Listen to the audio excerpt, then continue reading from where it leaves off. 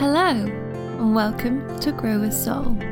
I'm Kate Ferris, a coach, writer, hiker, and recovering high achiever, and this is a Work in Life podcast. Join me for discussions and musings about how our work can be a small and magical part of a bigger, more meaningful life.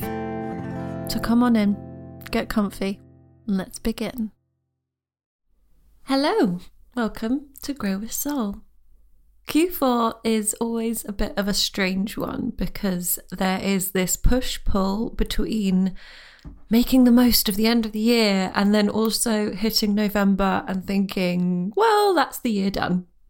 Even as the product businesses shout at me that the year is very much not done, I do feel that no matter what your business is, by the time you get to November, this sense of just getting through December and thinking forwards to plans for the next year.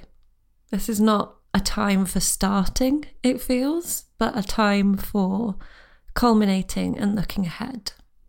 So today, I thought I'd speak to this a little bit and give you some ideas to shape that thinking and that looking ahead. You may already have some ideas of what you want to do. Maybe you feel totally lost about what direction you want to go in. Maybe you know deep down that the new ideas aren't what you really want, but you're too scared to really deal with that. Wherever you are on this spectrum, there are things to consider at this big picture stage. What got you here won't get you there. And that's what they say. And we take that to mean that what we did to get us here won't get us there. And we set about looking for different things to do, but we're thinking in the same way. If our thinking, our perception of the world and what is possible doesn't change, then we are just doing new things in the same old ways. We get fixed in our thinking of what's possible for us, of what we're allowed to do, of the routes that are open. And sometimes we need to alter our perception.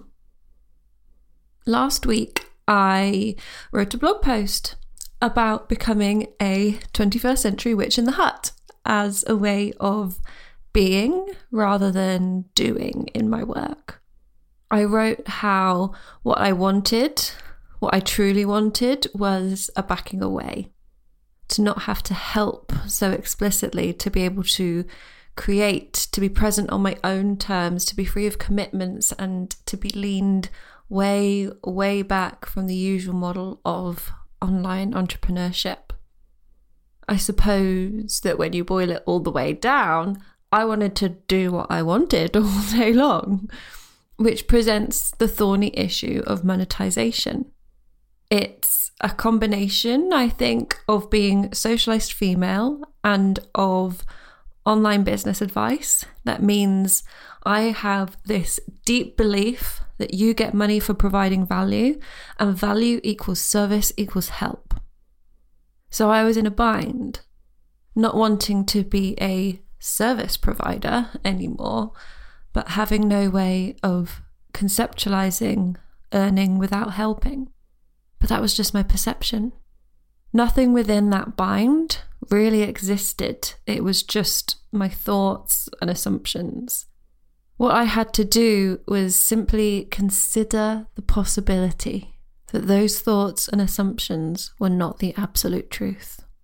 That there was a possibility that it might be possible. When you start to consider what else might be possible, your parameters broaden and you really see how you are what's stopping you. So instead of seeing the not helping thing as an impossible bind, I began to see it as the object of my work. When you open the door to possibility, you see the world behind it has completely changed. So if you are there, unsure of where to go because nothing feels like it, or even, dare I say especially, if you've picked a super clear direction, perhaps ask yourself, what could be possible? Look back over the things you automatically discounted because they're not for people like you, or who's going to pay for that? Think about how you actually wanted to feel or the work you actually wanted to do, but you told yourself off for being selfish or unrealistic. Think about in what ways those things could be possible for someone who's not you. And then you might find that they are possible for someone who is you. Okay, you've considered the possibility. The natural impulse is to plan the living hell out of your ideas, but I find that this can crush them. I have more than once had the world's best idea for a book when I'm on a walk, and then I've got home and I've opened a Google Doc to write the chapter summaries, and the idea has just died in my arms. It was too soon, and it was just a little spark that needed some time to flesh out into a flame, but my over-attention snuffed it out. We are moving something from the imagination and into reality, and that is a delicate process. Like when you buy fish from a pet shop and you need to float the bag on top of the tank rather than just tipping them straight in, the idea needs to acclimatize. And the bag we're floating it in is called a vision. Now that I'm saying it, I think I need to find a less overused word than vision because it feels a bit flat, but I haven't got time right now, so let's just run with it. The vision is the conduit of bringing the idea from dreamland to reality.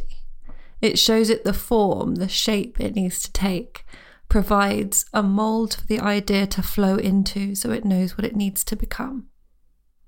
I have, I think, told you before about my idea called mapping and how it was a name I've had rattling around in my brain for a couple of years. And I have tried to squeeze it straight into a real form in the past. So a strategy course or a planning course or some sort of upper level marketing course. And every single time it noped straight out of there. And those courses never even got to the preliminary Google Doc stage. But then this year I had a Witch in the Hut style vision for a program for people who didn't know what they wanted, but they knew it wasn't this, that would lead them in a very beautifully delivered and independent way to become acquainted with their own power and find their own way. And I remember distinctly walking up the garden steps at my old house and stopping because I just thought, oh, it's mapping. This was what mapping needed to be, but also I needed the specific vision for the type of program that needed to fit into the type of life I wanted in order for what I had thought wasn't possible to become possible.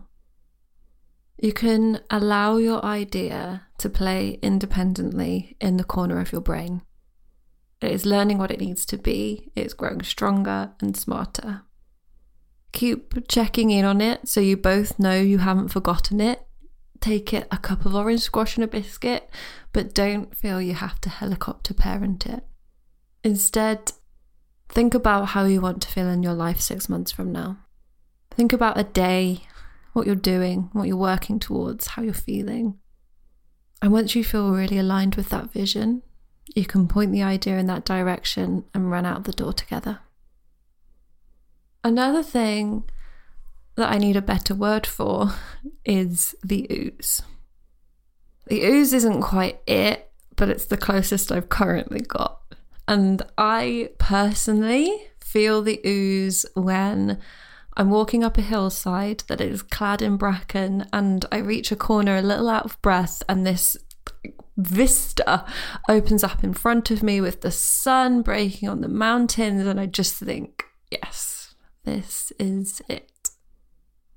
I feel it when I put a first slice of stone-baked pizza in my mouth and it is so good. I feel it when the fire is on and I sit on the little sheepskin rug in front of it with a book that I'm really enjoying. I suppose the ooze is the emotional reaction to the stuff of life. It's like joy, but it's not as exuberant. It's not like joy.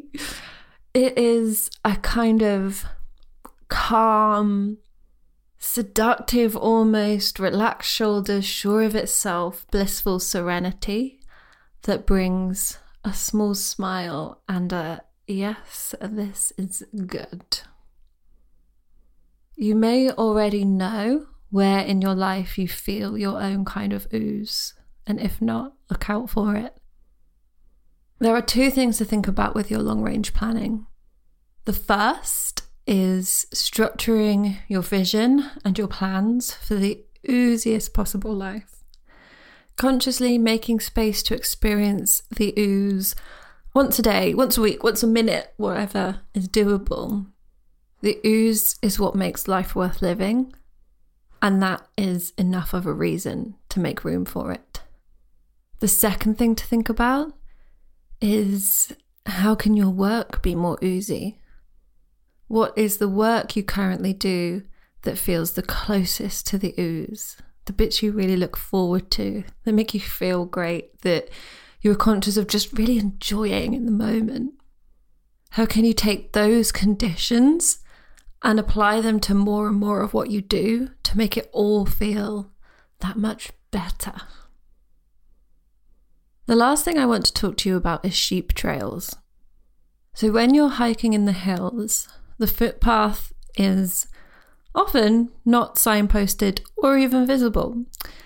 And then you see a little track and you think, oh, that must be it. And you just sort of happily start walking along it. And then you check the map and see that, oh, you're a really long way off the actual route.